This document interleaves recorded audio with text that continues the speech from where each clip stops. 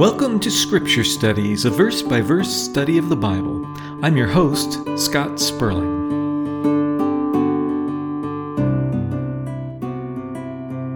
Today we'll be finishing up Romans chapter 10. We'll be looking at verses 14 through 21 of that chapter. So grab your Bible, sit back, and open your hearts and minds as we study the Word of God together.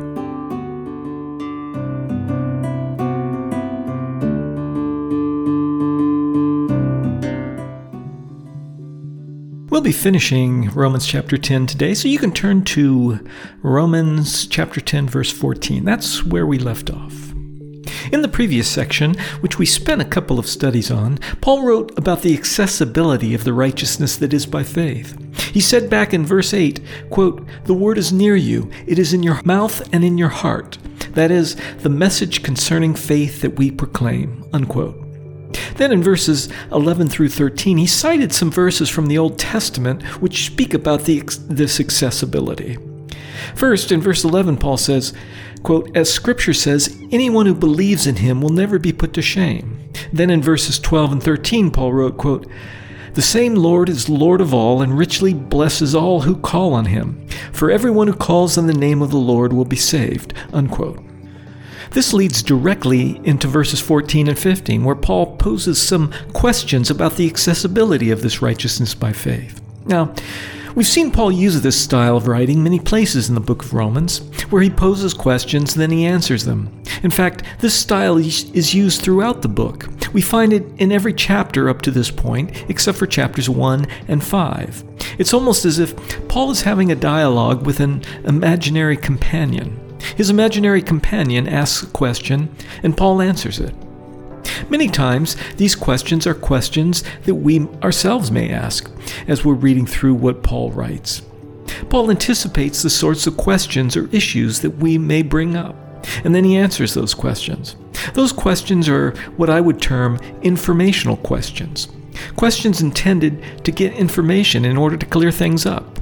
Many other times, Paul poses these questions as questions that an objector might have. Paul says something, someone has a problem with what he says or disagrees with what Paul says, and so asks a question of objection, which challenges something that Paul said. So the question for us is, as we're studying a passage where we run across this question-answer style of writing, the question for us becomes, are these informational questions or questions of objection? Well, the best way to tell this is to examine how Paul answers the questions. Does he supply information which clarifies things for the asker of the question? Or does he reject the premise of the question and negatively answer the question? So that's what we'll do with the questions in verse 14 and 15. We'll examine how Paul addresses the questions in order to determine whether they are being asked by an objector or by someone just seeking information. So let's consider these things as we study this passage. Let's first read the entire passage and then see if we can make sense of it. We'll be reading Romans chapter 10, verses 14 through 21. Quote, "How then can they call on the one they have not believed in? And how can they believe in the one of whom they have not heard? And how can they hear without someone preaching to them? And how can anyone preach unless they are sent? As it is written, how beautiful are the feet of those who bring good news. But not all the Israelites accepted the good news. For Isaiah says, 'Lord, who has believed our message?' Consequently, faith comes from hearing the message, and the message is heard through the word of Christ. But I ask, did they not hear? Of course they did. Their voice has gone out into all the earth, their words to the end of the world. Again I ask, did Israel not understand? First, Moses says, 'I will make you envious by those who are not a nation. I will make you angry by a nation that has no understanding.' And Isaiah boldly says, 'I was found by those who did not seek me. I revealed myself to those who did not ask for me.' But concerning Israel, he says, 'All day long I have held out my hands to a disobedient and obstinate people,'" unquote. Let me be honest with you. I struggled with the interpretation of this passage quite a bit. As usual, I read numerous commentaries on the passage, and they were kind of all over the place as far as interpretation goes.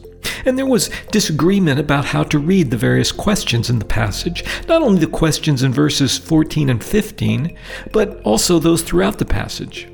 The commentators weren't even in agreement about which questions were objections and which questions were informational or rhetorical in nature.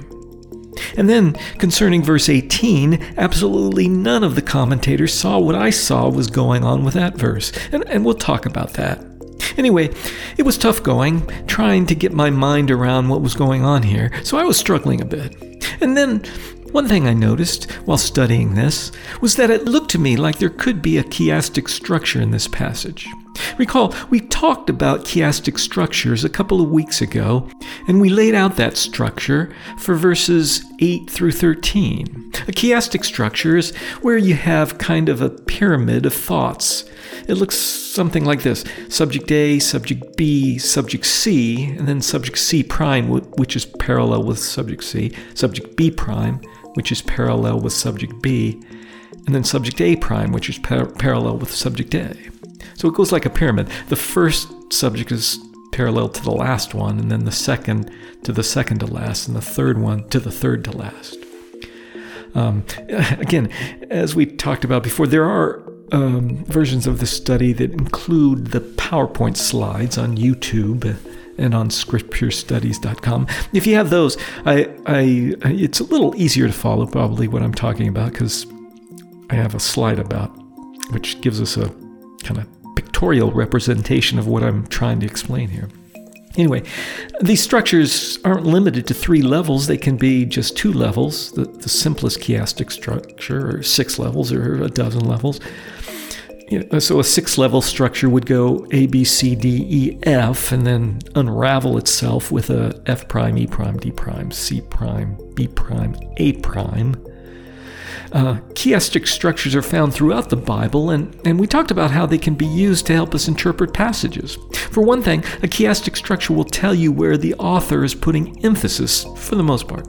In chiastic structures, the emphasis is usually on the center of the structure, the middle of it, the 2 parallel statements in the center of it. Let me show you again a simple chiastic structure that we looked at a couple of studies ago in a passage that most of us are familiar with. Let's read Matthew chapter 6, verse 24. "No one can serve 2 masters. Either you will hate the one and love the other, or you will be devoted to the one and despise the other. You cannot serve both God and money," unquote. Now, let's lay out this verse so that we can see the chiastic structure better, as I've done on the slide in the slideshow. I'll try to explain it for you audio listeners. Subject A is the phrase, "No one can serve 2 masters," and that's parallel to the last phrase in the passage, "You cannot serve both God and money." No one can serve 2 masters. That's clearly parallel to the statement, "You cannot serve both God and money." Then the next phrase, "Either you will hate the one," is parallel to the second to last phrase, "and despise the other." Both are speaking about hating or despising. And then the center of the structure is, "and love the other, or you will be devoted to the one." Both about loving the master.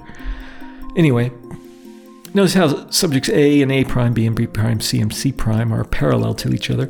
A couple of weeks ago, we talked about how normally, I think for most of us, when we read this verse, we're focused on, no one will serve 2 masters part, the first, phrase in the verse, because that's how, Westerners or English-speaking people look at things. I mean, a lot of times in writing, the first phrase is the one to put emphasis on. But according to the chiastic structure, the emphasis is on the center. So what's at the center here? Well, we have the center, which focuses on love. Which master will you love? You'll love the other, or will be devoted to the one.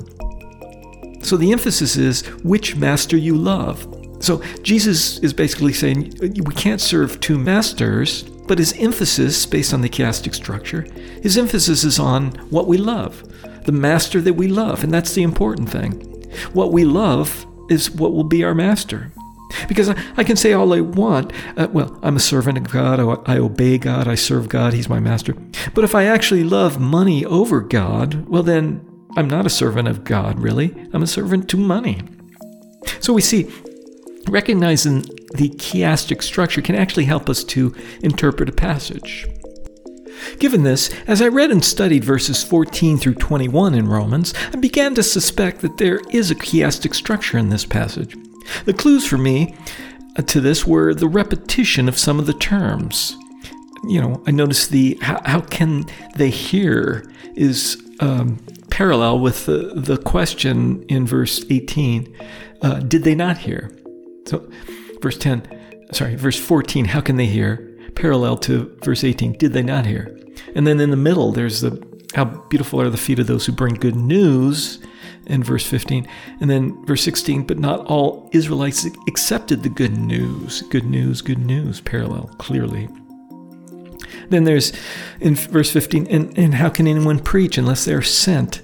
And then there's a phrase in verse 17 about hearing the word of Christ, the result of being preached to. So I noticed there were parallels in the passage. So I, started to lay out the chiastic structure in the passage. And what I think I found is a 5-level chiastic structure where Paul asks 4 questions, and then at the center has the statements about the good news, and then proceeds to answer each of the 4 questions in reverse order. So we have, in my opinion, at least a 5-level chiastic structure. Subject A, B, C, D, which are those 4 questions at the beginning of our passage. Then that center part, which is the 2 phrases about the good news, how beautiful are the feet of those who bring good news in the center. And then not all of the Israelites accepted the good news. And then unraveling, you have answers to each of the 4 questions in reverse order, in order to, follow the chiastic structure. So let's lay that out and see if you can agree with this. So on the slide, if you have the slides, I've laid that out. As I talk to it, we'll start in the center, because in a chiastic structure, the center contains the emphasis. So given the structure, the emphasis is on the good news and the fact that not all of the Israelites accepted the good news.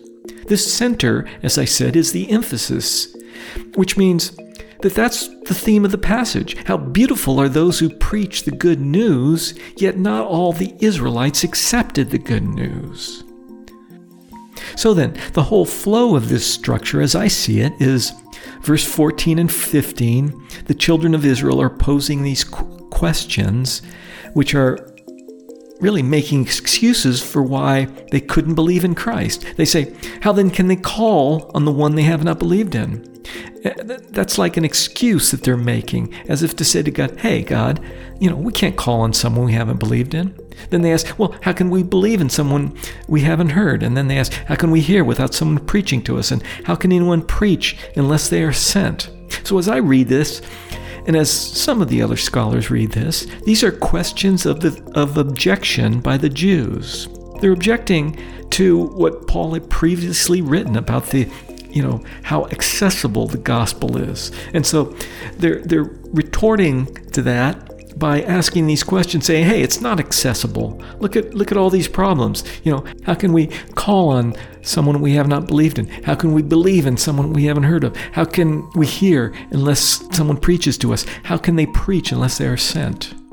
Those are their excuses for not, accepting the good news, as it says in the middle.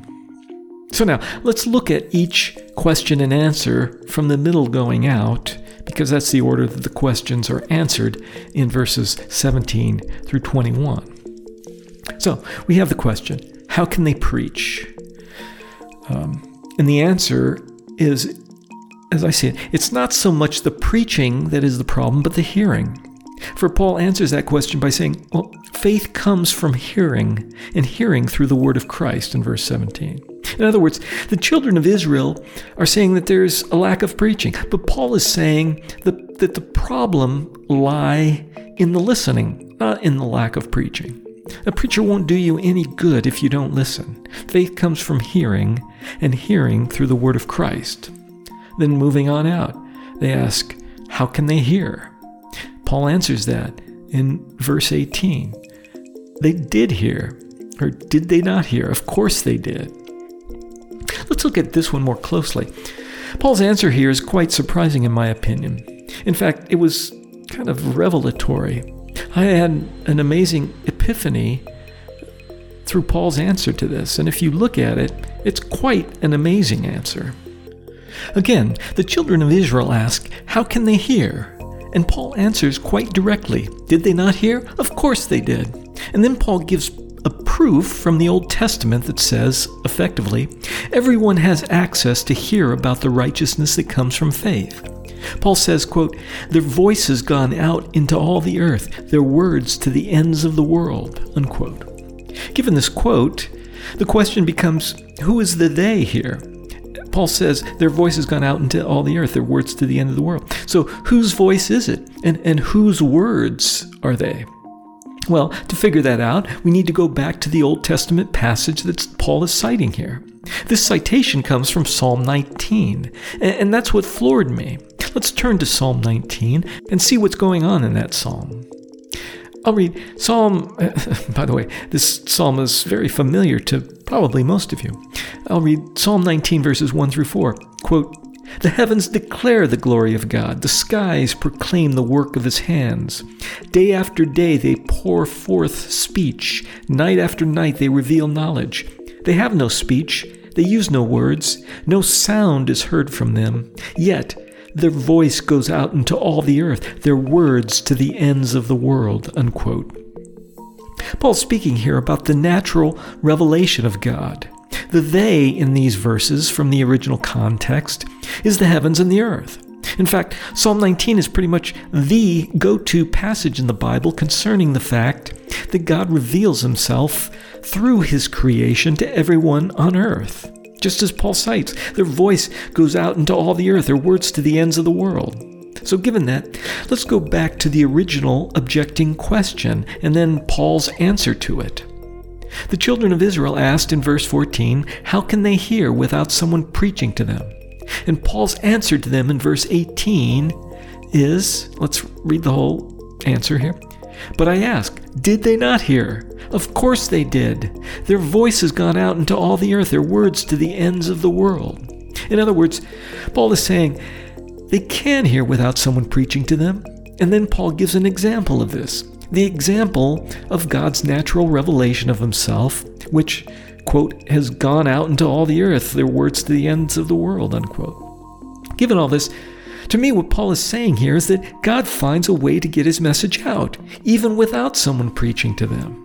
The children of Israel were trying to make the excuse that many haven't heard because no one was preaching to them. And Paul turns around and says, effectively, God gets his message out, whether through preachers or through nature or through just the Holy Spirit speaking right into someone's heart. God gets his message out. It isn't a problem of getting the message out. It's a problem of believing in the message, just as Paul stated in verse 16, which is the core of this structure.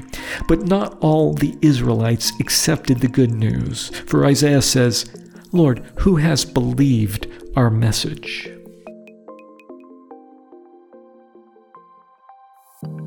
Now, just for full disclosure, I am in the minority here concerning my interpretation of this passage. The majority of scholars interpret verse 18 as Paul saying that at that time the preaching of the gospel was widespread, and so the Jews had no excuse not to hear it. But my problem with that interpretation at that time was, well, had the message gone out into all the earth back in those days, back in the time when Paul was writing the book of Romans, and had it gone out to the ends of the world? Could Paul really mean that? All the earth and to the ends of the world. At the time Paul was writing the book of Romans, could that be what Paul was saying? I don't think so. In fact, later in the book of Romans, Paul talks about how he wants to go to Spain in order to preach the gospel where it had not yet been preached. Let's look at that passage in Romans chapter 15. First he writes in Romans 15:20, quote, it has always been my ambition to preach the gospel where Christ was not known, so that I would not be building on someone else's foundation. And then down in verse 22, he says, quote, this is why I have often been hindered from coming to you, unquote. So Paul is saying that he had not yet visited Rome because the gospel was already preached there. There was no reason to go there because Paul wanted to go to places where the gospel had not been preached, to go where Christ was not known. Then, Next, in verses 23 and 24 of chapter 15, Paul says this, quote, "But now that there is no more place for me to work in these regions, and since I have been longing for many years to visit you, I plan to do so when I go to Spain. I hope to see you while passing through and to have you assist me on my journey there after I've enjoyed your company for a while," unquote. So clearly, the meaning of all this is that Paul was going to Spain because that was a place where the gospel had not yet been preached. So back here in Romans chapter 10, how could Paul be saying in verse 18 that the preaching of the gospel had already gone out to the ends of the earth? It hadn't, and Paul knew that. Given all this, I don't see how scholars can interpret verse 18 as Paul saying that the gospel had been preached to the ends of the earth. Moreover, if Paul was using Psalm 19 in that way, that would totally be contradicting the whole point of Psalm 19, from which Paul took the verses about, all the earth and the ends of the world. The theme of Psalm 19 is given in the first verse of Psalm 19. The heavens declare the glory of God. The skies proclaim the work of his hands. The whole theme of Psalm 19 is that God makes himself known to us. He doesn't need people to make himself known. He can use the heavens and the skies if he so wanted to. Now, thank God he does use us. I'm not saying this to downplay the work of missionaries. Their work is exceedingly valuable and important. Don't get me wrong here. God does absolutely use missionaries and preachers to spread the gospel message. And they do great work. And it's an absolute privilege for them to do that great work. They shine the light on the truth of the gospel, proclaiming the salvation available through Christ. That's great and important work. But Paul's point here is God doesn't need the missionaries. God doesn't need the preachers to get his word out. He'll get his word out. He has ways. Anytime we get the thought in our minds that God needs us, well, anytime we think that, we kind of need a reality check. God needs us? No, be serious. The all-powerful, all-knowing, omnipresent God who has at his disposal not only all the tools and resources of everything in the entire universe, but also the power of the Holy Spirit through whom all these things were made. Now, so God somehow needs us. He can't get his message out without us. Think again. Have some humility. So, I do reject that interpretation of verse 18, and I stand by mine, which, by the way, is the more straightforward reading of the text. My interpretation follows the simple reading of the words on the page. And again, in verse 14, the children of Israel asked in an objecting tone, they asked, how can they hear without someone preaching to them? And Paul's answer to them is in verse 18, and it's effectively, of course they heard. God gets his message out. God has ways, even without preachers, to get his message out. Quote, their voice has gone out into all the earth, their words to the end of the world. Paul says a similar thing in the book of Colossians, in a verse that's often glossed over. Let's read Colossians chapter 1, verses 22 and 23. Quote, but now God has reconciled you by Christ's physical body through death to present you holy in his sight, without blemish and free from accusation. If you continue in your faith, established and firm, and do not move from the hope held out in the gospel. This is the gospel that you heard, and that has been proclaimed to every creature under heaven, and of which I, Paul, have become a servant. Unquote. What? What did he say? Gospel proclaimed to every creature under heaven? Really? Now, most scholars gloss over this verse and say that Paul is using hyperbole, that he's exaggerating for effect. But that doesn't make sense here. There are times when hyperbole makes sense, and there are times when it doesn't. Let me give you an example. Let's pretend that I live in Newport Beach. Now, Newport Beach is a really fancy area in Southern California, Orange County, near where I grew up. I didn't grow up in Newport Beach. I grew up 10 miles or so from it, in a not as nice area, let me say. But let me tell you, most people in Orange County do want to live in Newport Beach. It's a very nice area. Anyway, let's pretend that I live in Newport Beach, which is quite an affluent area. So my friend comes and visits me from the Midwest or whatever, and we're walking around, and he's like, wow, this is a nice area. And then I say, yeah, everyone here is basically a millionaire in Newport Beach. Now, that would be hyperbole. It's not literally true that everyone in Newport Beach is a millionaire, but it's close enough to being true. And if you walk around Newport Beach, you can almost believe that it's true because there are a lot of nice cars and nice houses, etc. So if I say everyone's a millionaire basically in Newport Beach, that's hyperbole that makes sense. Now let's look at hyperbole that doesn't make sense. Let's say we have the same situation. I'm still living in Newport Beach. I guess I'll hang on to that as long as I can. Anyway, my friend comes over and he says the same thing. He says, wow, this is a nice area that you live in. And then I say this, well, basically everyone on earth is a millionaire. Well, that doesn't make any sense. It doesn't make sense as hyperbole because it's not even close to being true. Not even close to, everyone on earth is a millionaire. So it's hyperbole that doesn't make any sense. And we have the same thing in Colossians 1:23 where Paul says, this is the gospel that you heard and that has been proclaimed to every creature under heaven.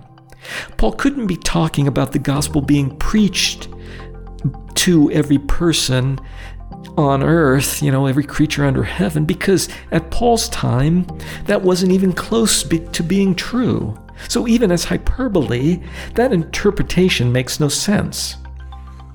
A better interpretation of this verse, in my strong opinion, is that Paul is saying that God gets his message out. Simple as that. God makes sure that every person on earth has an opportunity in some way or another to respond to the gospel in some form or another. That's what I believe this verse and the ones back in Romans chapter 10 are saying. And by the way, that's the most straightforward reading of Colossians 1:23. The gospel has been proclaimed to every creature under heaven. That's exactly what the verse says.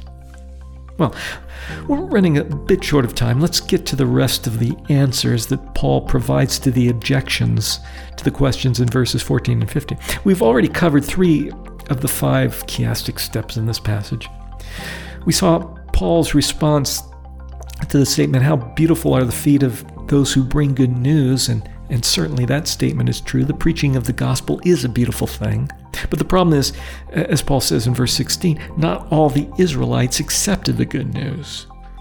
That's the middle of the chiastic structure, and thus the point of emphasis of the whole thing. Not all the Israelites accepted the good news.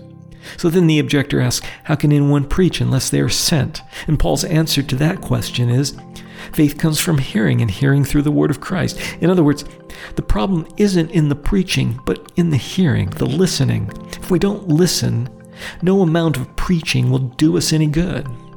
Then, as we continue to move out in the chiastic structure, we saw the question, how can they hear without someone preaching to them? And Paul's answer is, just as we looked at just now, did they not hear? Of course they did. Their voice has gone out into all the earth, their words to the ends of the world. In other words, Paul's saying, God gets his word out to everyone. So then moving on, the objector asks, how can they believe in the one of whom they have not heard? And Paul's answer to that is in verse 19 as we move out in the chiastic structure.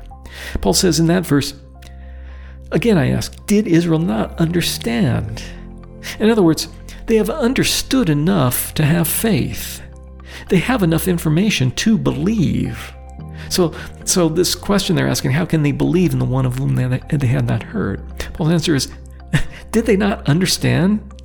They have enough information to believe. That's no excuse. Rather, the problem is that in their stubbornness, they chose not to believe. That, I think, is the essence of what Paul says next in verse 19. Quote, I will make you envious by those who are not a nation. I will make you angry by a nation that has no understanding, unquote. The children of Israel wanted to keep their Messiah to themselves. By and large, they didn't want salvation to come to the Gentiles. And so, rather than believing in the Messiah themselves, they were envious and angry. Envious that the salvation of Christ had come to the Gentiles, and angry because they wanted to keep this gospel, this salvation to themselves. I think that's what Paul's getting at in verse 19. And then finally, the answer to the first question in verse 14 is found in verse 20. The first question from verse 14 is, how then can they call on the one they have not believed in? Paul's answer is in verse 20, as I said. Let's read it and see if we can figure out what's going on here. Quote, "And Isaiah boldly says, I was found by those who did not seek me. I revealed myself to those who did not ask for me. But concerning Israel, he says, all day long I have held out my hands to a disobedient and obstinate people." Unquote. I think what Paul is saying here is that the children of Israel could have called on the name of the Lord if they wanted to. Proof of this is that the Gentiles did respond to the call of God. I was found by those who did not seek me. I revealed myself to those who did not ask for me. Those verses are speaking about the Gentiles. The Gentiles weren't looking for a Messiah, but they're the ones, by and large, who found him. And that's not God's fault, as Paul says next.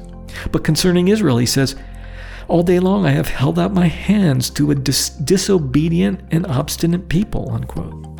It's kind of a sad and tender picture. God holding out his hands to his chosen people.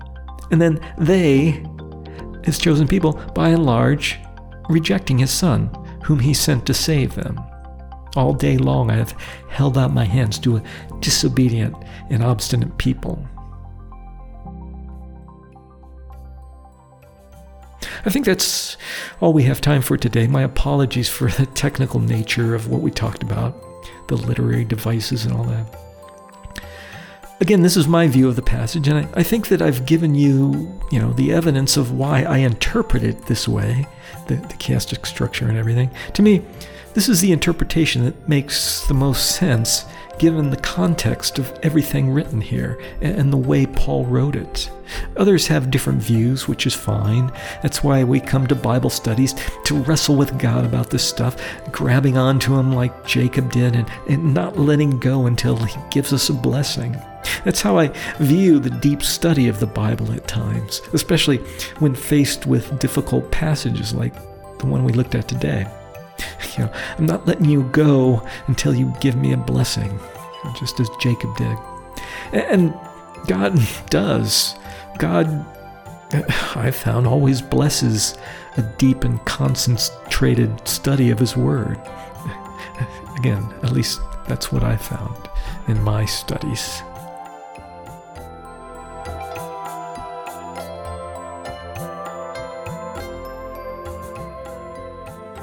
We hope you enjoyed today's study. If you're interested in other studies in this series, visit scripturestudies.com. That's scripturestudies, all one word, .com.